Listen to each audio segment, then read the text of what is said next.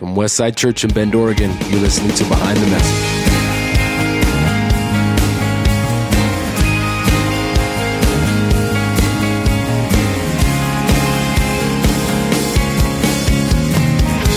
Each week we take you behind what we teach here at Westside. I'm Ben Fleming. I'm Evan Earwicker, and we have with us our now regular, not even a guest host, Casey Parnell. Feel so official.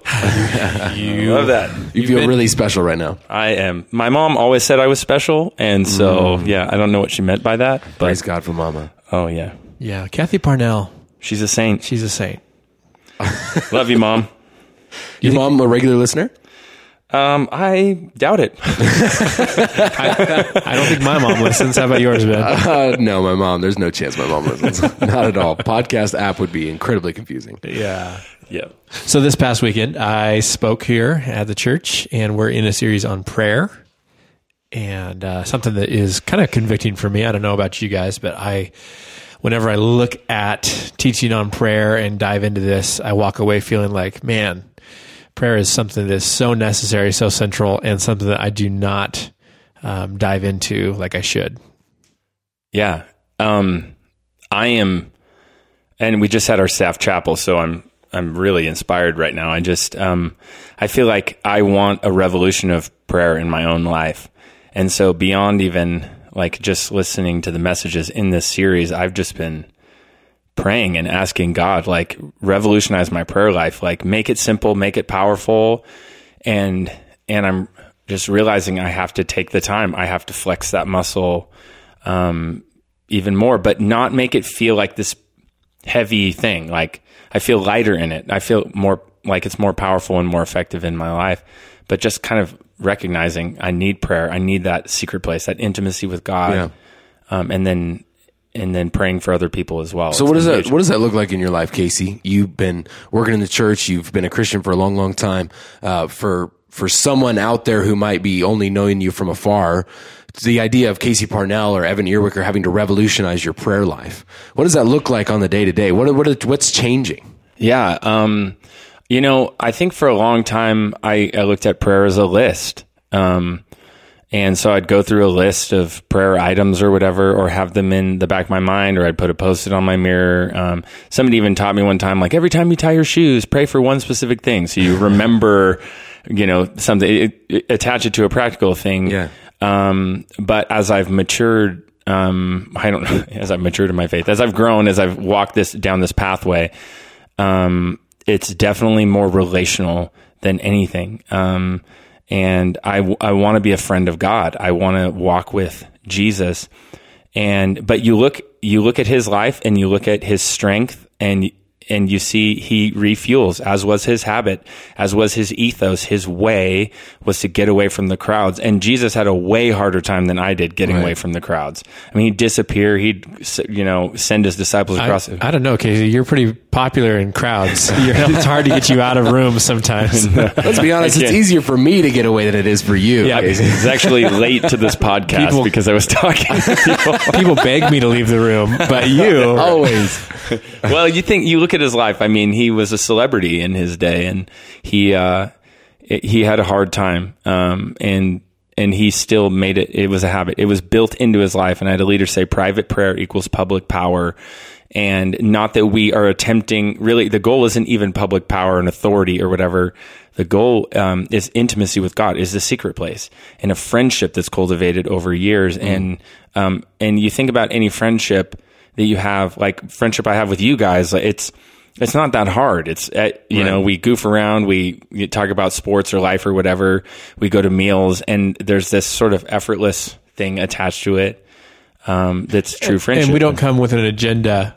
Sometimes if I'm meeting for coffee with, a young adult or whatever, somebody that is looking for mentorship, I always cringe if a list comes out of like, here's the things I wanted to talk to you about. Yeah. I'm just like, no. Please stop. Suck the oxygen out of the room. Because when you're in a friendship, a close relationship, that's not necessary. And it's not bad to have a prayer list, but at some point you have to say, where's the relationship in just my ticking through my agenda in prayer? And can we talk about some of the just the behind the message, I guess, of exactly that. We're talking about teach us to pray, and we've even referenced a few times when we come to prayer, we have something in mind so often.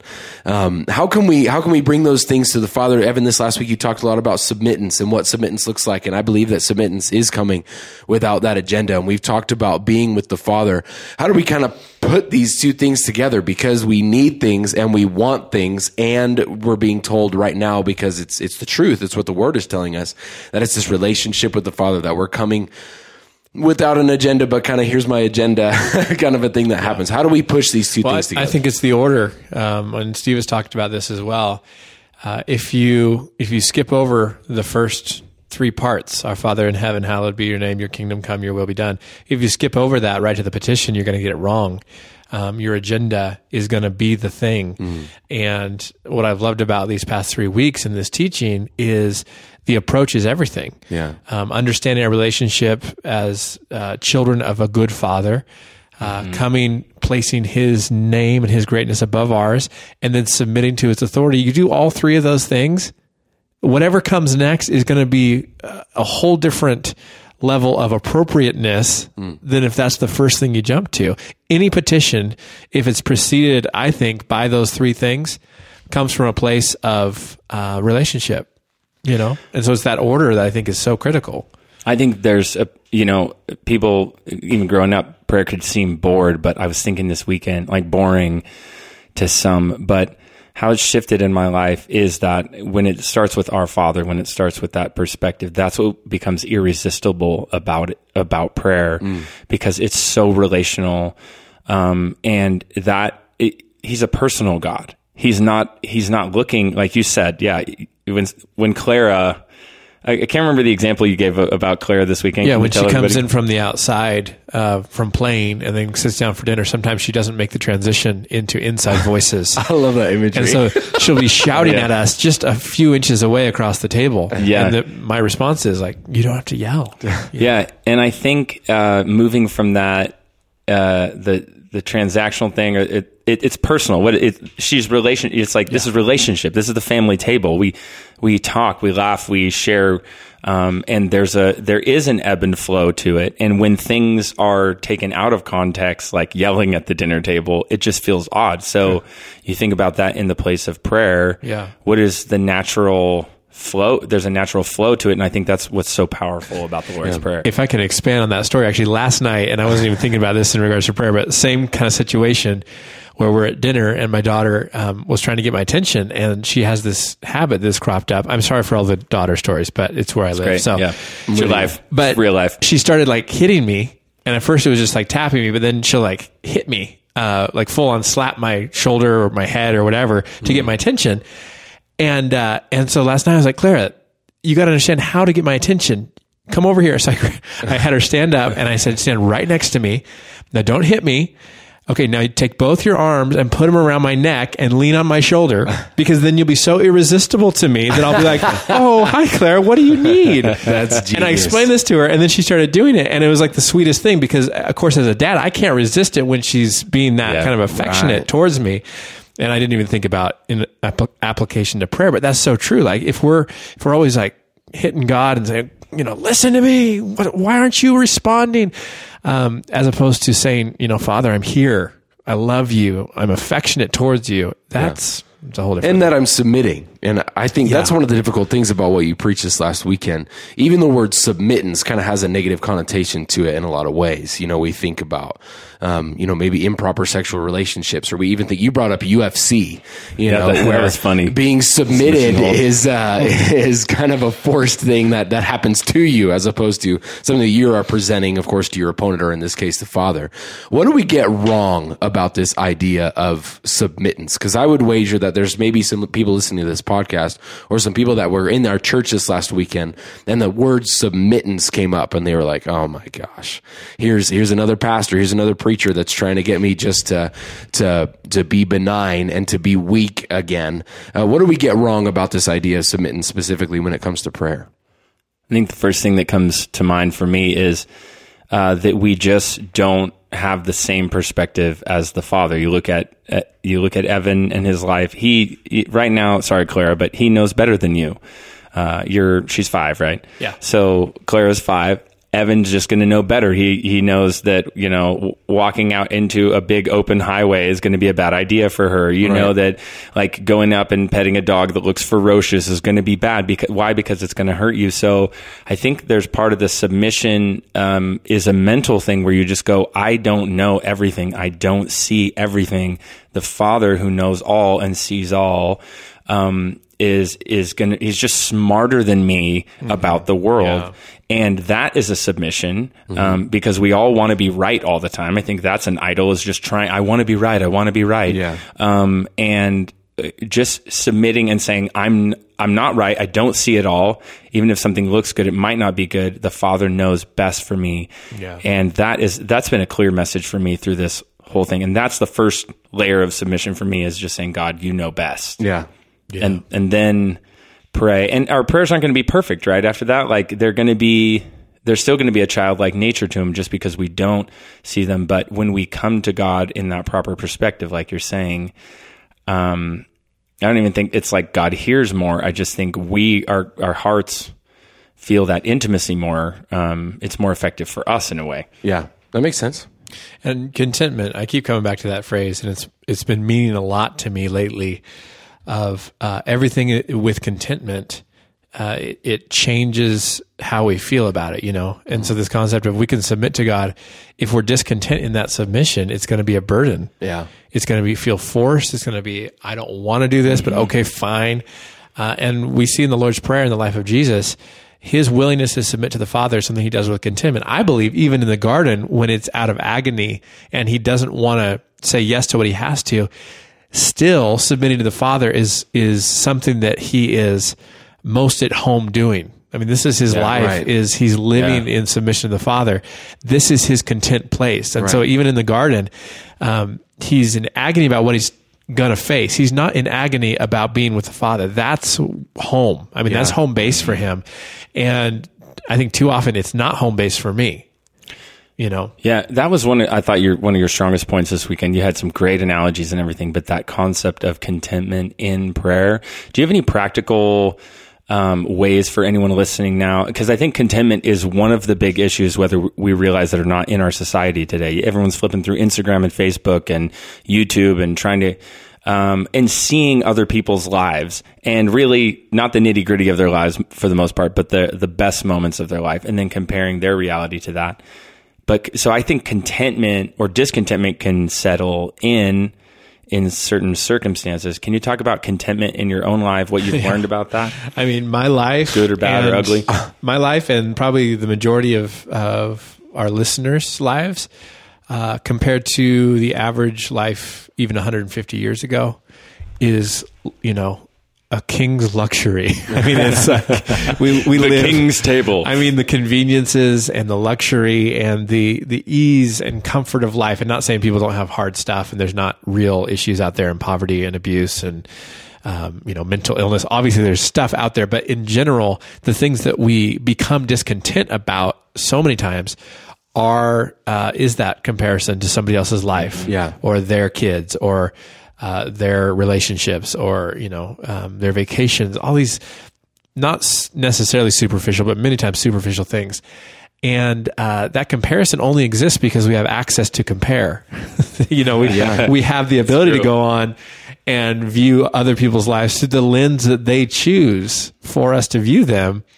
And it's fantasy. And so trying to break out of the fantasy world that we compare our real life to, we have to do that. And I don't know how you do that. I don't know if you turn off social media and disconnect, or do that, set intervals. We talked about that last week with Pastor Steve, but this constant comparison, and some people don't struggle with this. Some people really do. If you really struggle with comparison, and you're constantly watching other people's lives through their Instagram filters, like, probably need to turn that off. Yeah, and one of the things that I hope people are understanding because we've brought this subject up a few times, I know that I have in sermons, and comparison is a major issue, especially among, I would say, younger people, but really amongst humanity right now.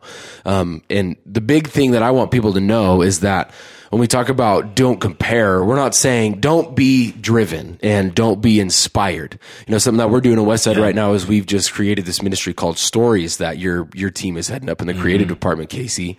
And we're trying to tell people stories so that other people can be inspired and understand that they have hope and that there's potential for God to come through in a similar way that it did for somebody else. And so we want you to be inspired. We want you to be pushed. We want you to understand that you have the strength to achieve that everything God has built you and equipped you to achieve. But when it begins to tip over into comparison and we begin to get discontentment involved and we're no longer submitted, that is a difficult thing to fully find and understand. But that is where we have to understand we're not submitted anymore to the Father. We're not submitted anymore to his calling. Instead, we want someone else's calling instead of ours. And when you talk about contentment, I think that's why in the Lord's Prayer, Evan, our Father in heaven, hallowed be your name, this worship, this perspective comes into place. The thing I've been thinking about a lot with setting your life, it's really a life setup. It's like a cadence for your life. I start with worship and praise, but the word remember keeps coming up for me in terms of battling discontentment, because I've battled this in my own life. And I'm just like anybody else, have looked over the fence and said, oh, I wish my life was like that or whatever. But, mainly in terms of the NBA and, NBA players and stuff. But no, I'm just kidding. I don't know. I've seen you jump. You're so close. Oh, yeah. No, now you're on that level. I'm etching towards 40 and I have these nagging injuries that don't go away now and all of that. So, I have that too. Yeah. I know. Yeah. It's real life. But so, back to what I was saying. I am not content. You're not content with this body. You're in your 20s still, aren't you, Ben? I know. Yeah, Ben, 20, aren't you? I've got like a 29? rib out or something right now. I don't know. Can ribs just go out? No, you still have time to heal if you're 29. A couple years. Yeah. But remembering has been a huge deal. We know about this in Scripture, but memorial stones, they set up a pile of memorial stones. And this was common in that day too, not just the one Scripture we read about Joshua and the people crossing the Jordan, pile up those stones. But, we can remember, and I was even talking, we have missionaries here, Adriel and Ryan Booker from Australia, and they reminded me that we had been in Cairo with them 10 years ago or something. And we did this thing called the Day of Compassion, where it's basically a YWAM conference we played music at. But we went out for this Day of Compassion. We sent vans all over Cairo. And Cairo, if you know, it is a massive city, 18 million people, unofficially. It's huge. And we went out to the city and served the city on one day. And I was in a van with 6 different nations represented. There was like 10 of us in a van, and there's Sudanese and, Germans and Australians and me and Canadians and all these people. And we went and served this orphanage, this Muslim orphanage. And from that moment, they're like, remember, you guys came back and you started Days of Service. You started the Heart Campaign, which is, if you don't know what that is, we basically served our cities and did like music outreaches in every community in Central Oregon, and then we did one in Boise and Medford as well. And some of those were really large events, and some of them weren't, but they all had a service element where we served the city we were in. And that started from that moment of remembrance with them. And so discontentment is battled through remembering and thankfulness, and us like being practical about cataloging those things down, and writing them down and remembering. And maybe you have a list of remembrance in some place in your Evernote or your journal, and you just go back to it when you feel that discontentment creep up. That could be a cool idea. I have a cousin, and I was over at their house, and they had a shadow box, like you would hang medals in or awards on the wall, like a picture frame, but it's a little deep. Yeah. And they had all these documents and things made out into like this little plaque of when they were able to purchase their first house together, and it had a date and said, we're thankful to the Lord for providing for us. Mm-hmm. And I'm thinking, I would never, that's not my taste in decor. I probably would never hang that on my wall, but I so appreciated the sentiment of, we're not going to just live our lives always just looking forward to what do I need now? What's going to be my next thing? How can I get more?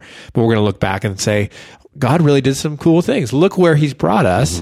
And I think back in my life, imagine 15 years ago, looking at where I'm at now, how amazing that would have been to a 15-year-old younger me to see where I'm at now and That's say, true. man, I've come a long way.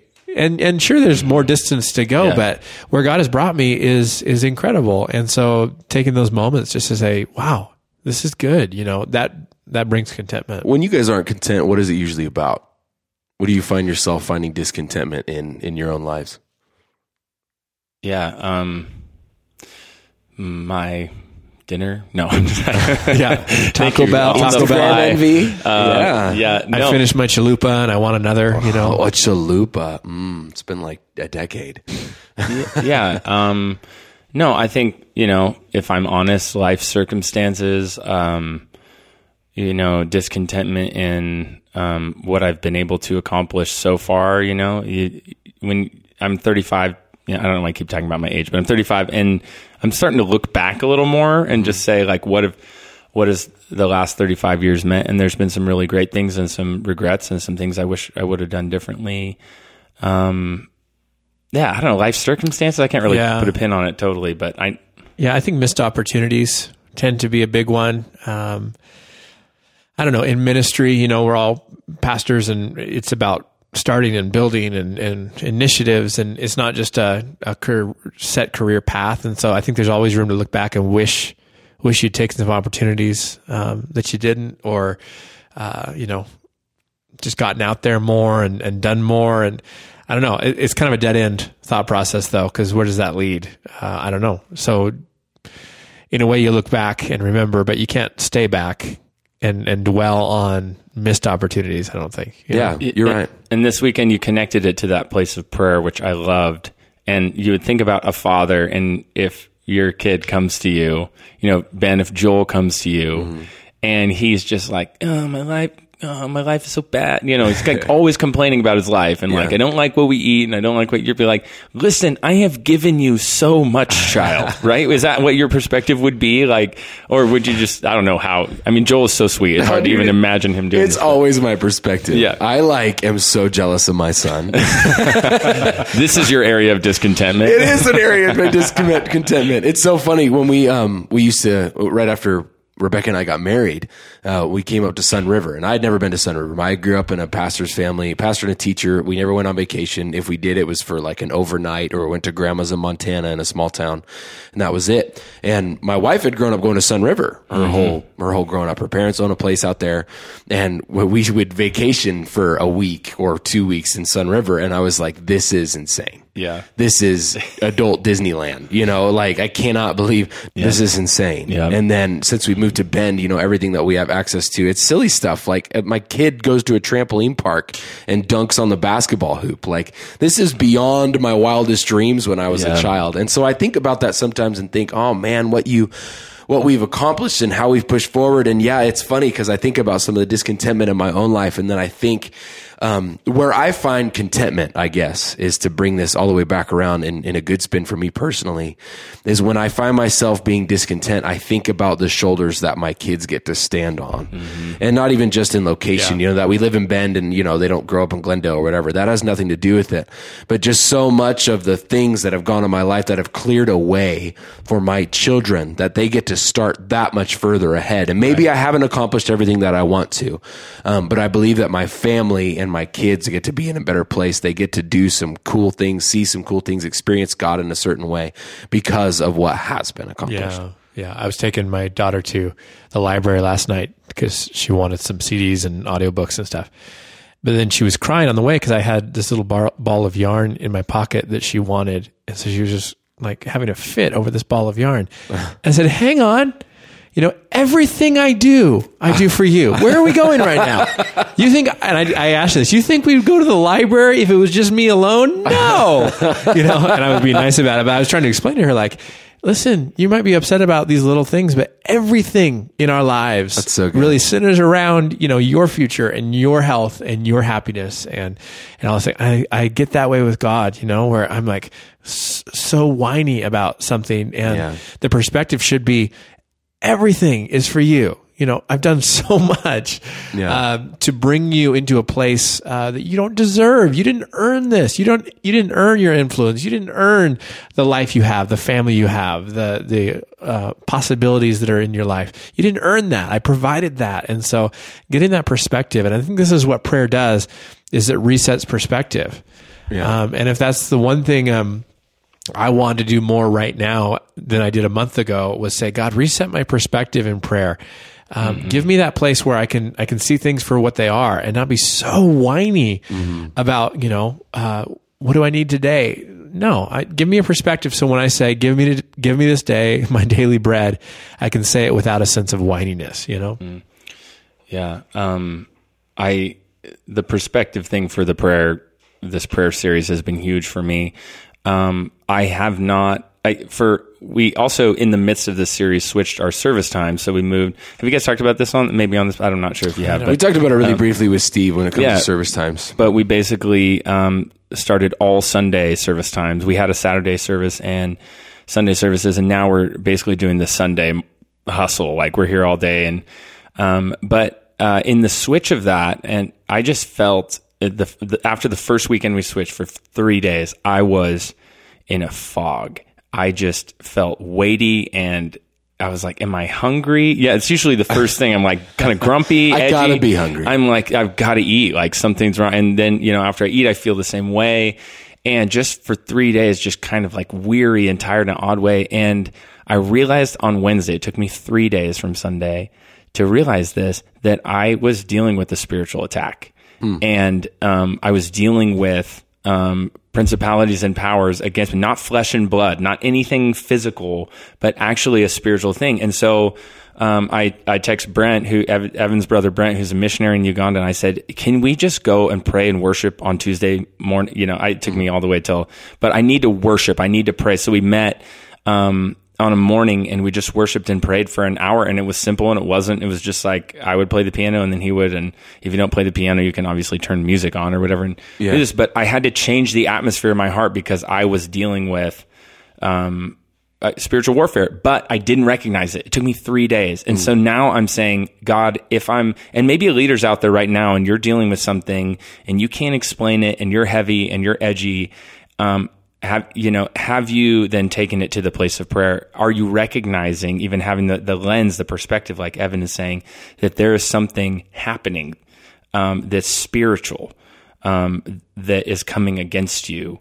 And that's been a big thing for me too, because I always want to explain it away as like a physical thing. I just you know what I mean? Sleep or I'm just tired, or I ate something weird, or I didn't eat, or and I need to go exercise now. And there's some things in this life that cannot be shaken or changed just by us changing something physical. And I think that's an important place for some people to start. Now, maybe you're somebody out there, and I think especially our culture falls victim to this really often.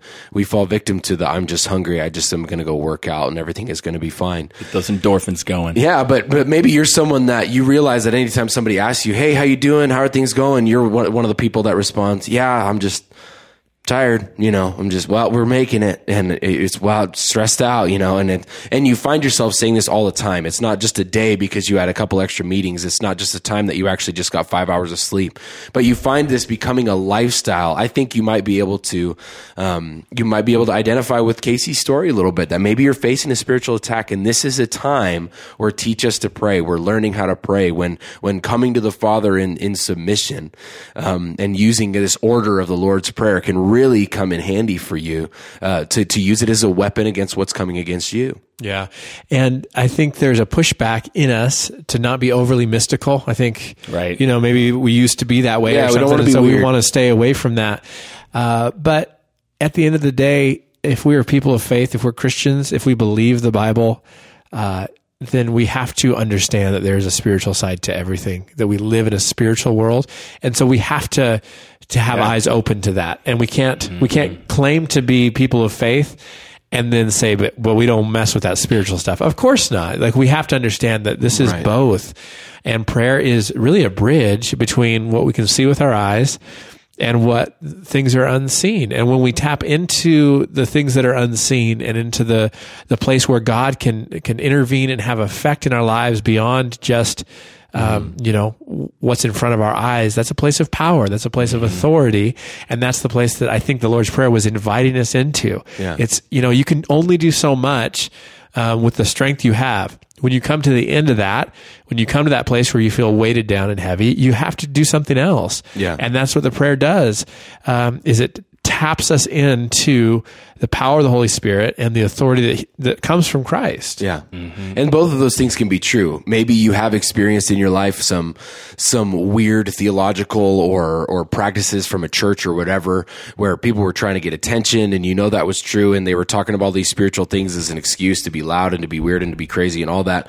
Maybe that has actually happened to you, but that still doesn't mean that we don't actually face a battle in the spiritual realm. Both of those things can exist. You can have the over-the-top people that really aren't doing it in a Jesus way and still understand that this is a battle that we have to face, and it's something that we have to take on and not just push it away and count it as something that weird Pentecostal churches do, but it's something that happens in your own life, and you got to fight it this way. Yeah, I think that's a great point. I know everyone I know has had weird spiritual experiences. I've probably caused some of those weird spiritual experiences for people just in my own immaturity as a leader. And that's fine. Everybody who's ever experienced that from me, please forgive me if you're listening to this podcast. I knew not what I did. Okay. So, but in all reality, it's, there's a spiritual world. There just is. You either believe it or you don't. You have to decide if you believe this or not. And if everything's physical, then that does change what faith is to you, or what that means. And what's the need of prayer at all if there is no spiritual realm, right? Yeah. Right. And this is something Jesus directly talked about. He dealt with, when he was fasting, Satan came and met with him and tempted him and all of these things. This is something Jesus talked about. So if you're a Jesus person, the spiritual aspect has to be existent in this. Yeah. I was on a run. It's Halloween time, so it's interesting to think about these things because it's very heightened spiritually around Halloween. Don't you agree? I know, sure. And not the church needs to come against the works of the devil or whatever. It's that stuff's silly. We have a harvest party around here, right? I was right. Because only Jesus does harvest. Yeah, we have a harvest. Yeah, exactly. It's got to be a harvest party.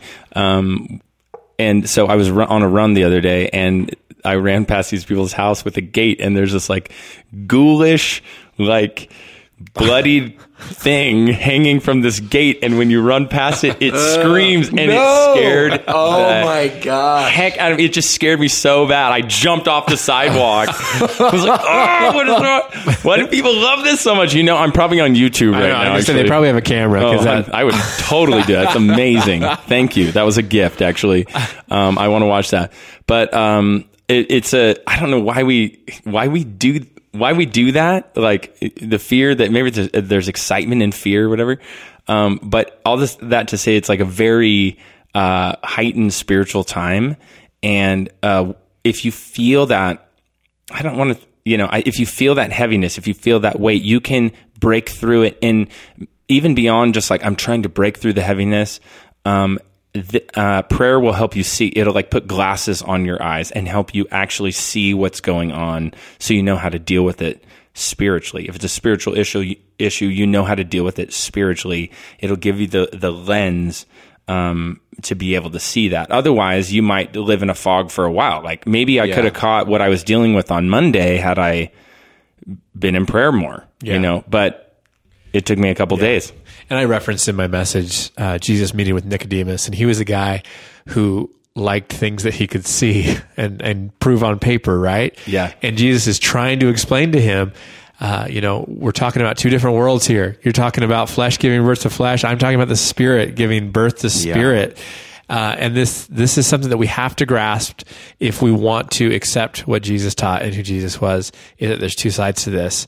And prayer is the gateway that leads us into it. And I think that same Nicodemus feeling is the reason that a lot of times we want to treat this prayer like a list, like we talked about at the beginning of this podcast, so that we are listening to the Lord's Prayer and Jesus talking about how to pray. We talk about the spiritual realm, and then we go, oh, so make a list and then go down the list. And it's just same conversation that Jesus is having. Jesus this is not what I'm talking about. When I'm talking about returning to I'm not talking about returning to your mother's womb. I'm talking about being born again in a completely different sense. And that is where the spiritual realm plays within the scope of prayer.